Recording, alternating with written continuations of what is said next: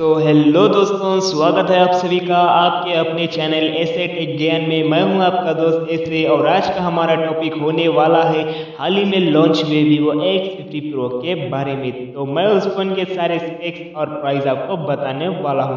तो चलिए दोस्तों, बिना समय वेस्ट किए आज का हमारा टॉपिक शुरू करते हैं। Vivo X50 Pro में आपको डिस्प्ले देखने को मिलेगी 6.56 की full HD plus super AMOLED screen, जो कि 19 हर्ट्ज रिफ्रेश रेट के साथ आती है। तो अगला पॉइंट आता है इस फोन का प्रोसेसर कैसा है। गाइस, प्रोसेसर मैं बोलूंगा एकदम टॉप क्लास प्रोसेसर है, गेमर्स के लिए और सभी के लिए, नॉर्मल यूजर्स में आपके लिए टॉप क्लास प्रोसेसर है, जो कि स्नैपड्रैगन की ओर से आता है। स्नैपड्रैगन 765G ऑक्टा-कोर 5G प्रोसेसर।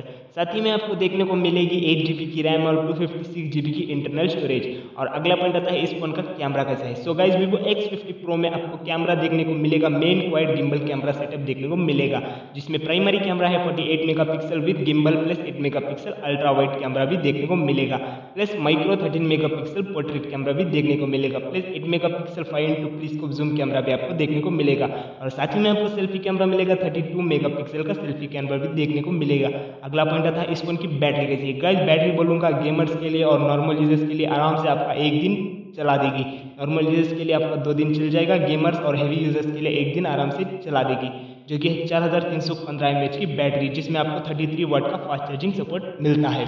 तो अगला और लास्ट पॉइंट आता है इस फोन का प्राइस क्या है। तो गाइस, इंडिया में इस फोन का price 8GB RAM plus 256GB की 49,990 रुपीज़ है। और ये फ़ोन आपको अमेजॉन और ई स्टोर और फ्लिपकार्ट पे इजीली मिल जाएगा। तो उम्मीद है दोस्तों आप सभी को हमारी इन्फॉर्मेशन पसंद आई। अगर पसंद आई तो हमारे इस चैनल को लाइक कीजिए और फॉलो कीजिए। धन्यवाद दोस्तों।